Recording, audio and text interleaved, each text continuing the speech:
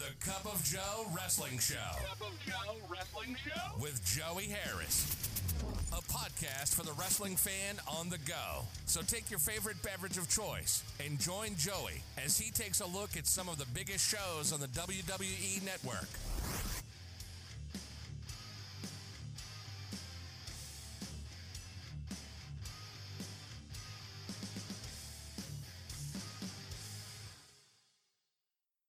Welcome to the Cup of Joe Wrestling Show. I am your host, Joey Harris. This is the podcast for the wrestling fan on the go. We are going to take our favorite beverage of choice as we look at some of the biggest shows on the WWE Network. Folks, my favorite beverage of choice the last 24 hours has been water. I have been guzzling it like they are going to outlaw it tomorrow, just over and over again. I woke up this morning with the worst pain in my lower back. I don't know what it is. I don't know where it has come from. I think it's a slip disc. I had this pain about 6 or 7 years ago, and it is just awful. For a few days, it's going to hurt. You really can't do anything.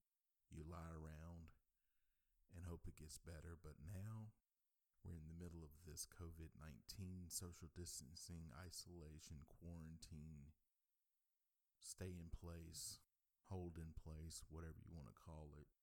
And I've still got to get work done. So it's going to be a long week or so, but we're going to get through it. We're going to get through it together. This is bonus show number 1 or show number 11. Today we're going to take a look at Super Sunday from the AWA, and this is the earliest show that I've ever covered on this podcast. Super Sunday took place on April the 24th, 1983, which was my mom's 31st birthday, by the way, so happy birthday, Mom. She's much older than that now. I'll let you do the math, and I will keep working. Super Sunday took place from the St. Paul Civic Center in St. Paul, Minnesota. There were 20,000 people in attendance, including those watching on closed circuit. We open up on the ring, and Gene Okerlund, who was our ring announcer for the night, he announces Rocky Stone versus Brad Rheingans. Rod Trongard is on the call. The crowd boos as Stone goes for a rope break. The crowd cheers a Rheingans body slam. Stone with the early advantage. He works headlocks and neck stomps. Rheingans comes back. Brad Rheingans is just one legit dude. Very famous trainer. Rheingans thrown out, and Stone keeps preventing him from coming back in. The crowd loves it when he finally does get back in and takes over on Stone. Rheingans gets the pin after a gut-wrench suplex that I swear Rod Trongard calls a souffle on the replay. Now, he comes from the Gordon Solie school of calling it a souffle instead of a suplex. But Ron Trongard does not say souffle on that replay. He says souffle. That's a lot of A sounds right there in a row. Gene Okerlund then interviews Brad Rheingans. He says that the suplex that he used has been his bread and butter for a long time. A chorus of boos immediately goes out. That Mean Gene says that other competitors coming to the arena and not anything against Rheingans. Steve Regal is next versus Buck Zumhofe. Now, folks, I thought about it when I started this podcast. There are a few less than great individuals in wrestling. We all know that. From Chris Benoit, regardless of what you think of him and his in-ring attributes and accomplishments, which are many, you are still looking at a man who murdered his wife and child and then killed himself. To Jimmy Snuka, who murdered a woman. Buck Zumhofe, to me, is worse than both of those other individuals. I am not making excuses at all for what they did, but I will not even dignify him with anything. I won't even mention what he did. Google Buck Zumhofe. He deserves less than anything. But even if he wasn't like this dude just rubbed me the wrong way the first time I saw him. And even if he had not done some vile, hellacious things, which he did, by the way, went to prison for them, by the way, he just looks like a piece of human slime. The idiot has his boombox with him because, of course, he's rock and roll Buck Zumhofe. He tries to get the crowd to react, and they respond. You can't hear anything he's saying. Zumhofe is in control to begin. Regal comes back and works the arm of Zumhofe. Back and forth, Zumhofe drop kicks Regal out of the ring. Zumhofe gets the win after a second rope splash. Mean Gene interviews Zumhofe, and the certified scum will turn the radio down. He says this makes him the #1 contender for the light heavyweight title. Jerry Lawler versus John Tolos is next. This match is happening just because Lawler's appearance with Andy Kaufman on the David Letterman program will be replayed on NBC in the St. Paul area the next night. Tolos attacks early. He works on Lawler's arm. Lawler's fighting back and forth. Lawler is in control with a headlock, then more even as they knock each other down.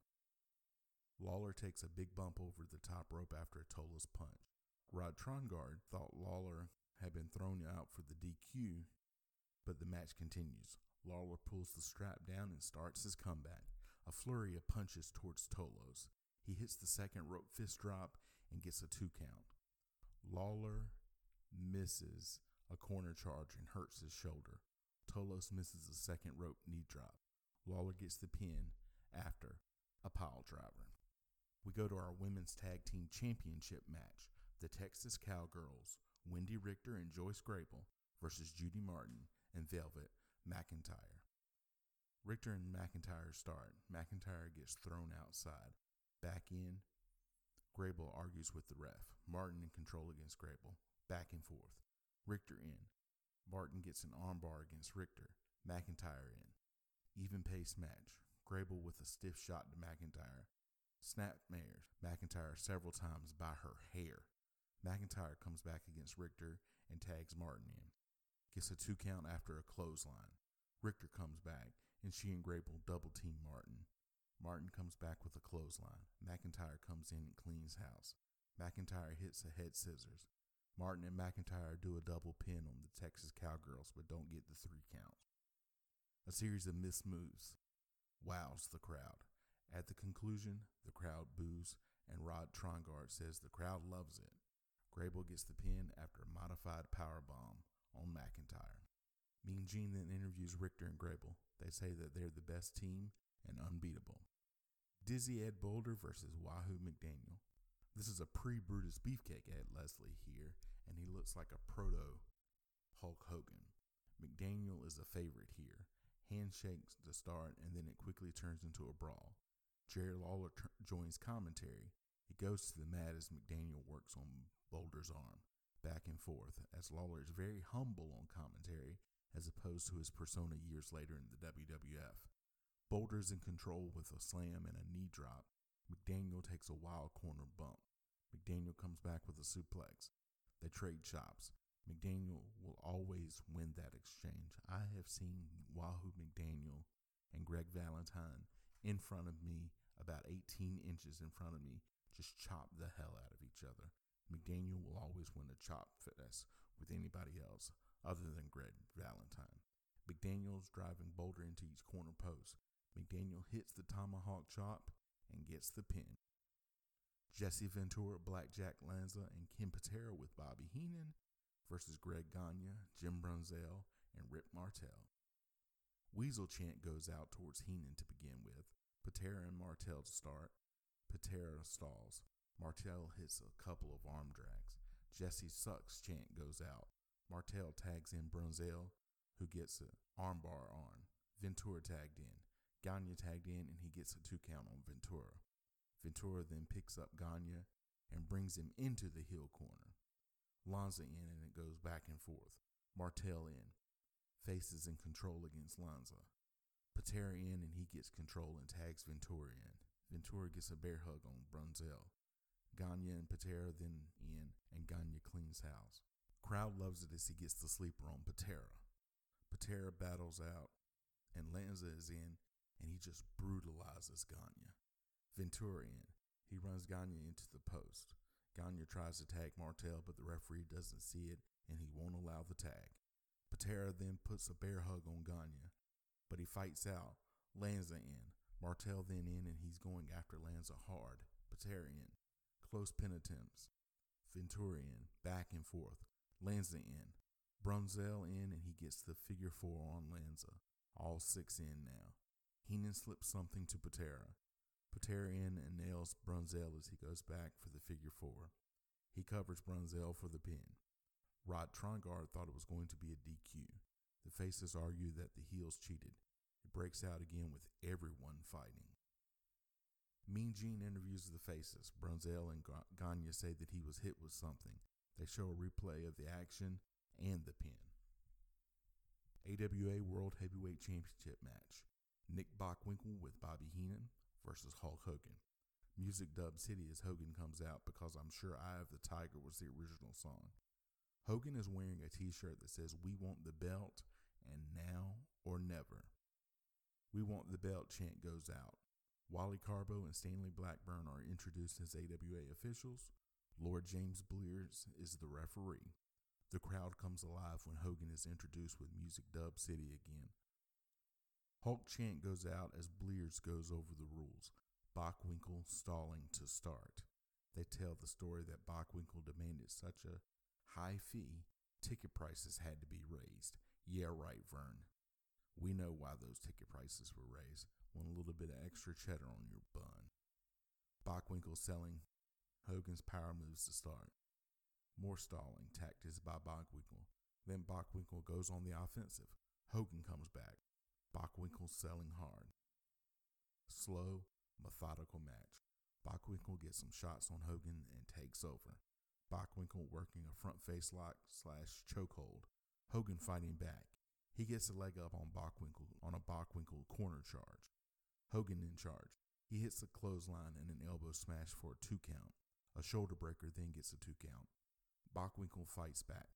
Hogan is hulking up. A power slam gets 2 for Hogan. Hogan then misses the leg drop. Bockwinkel working some hard shots on Hogan. Hogan gets a quick 2 count. Hogan on the offensive as the crowd comes alive. He gets another 2 count. The crowd boos.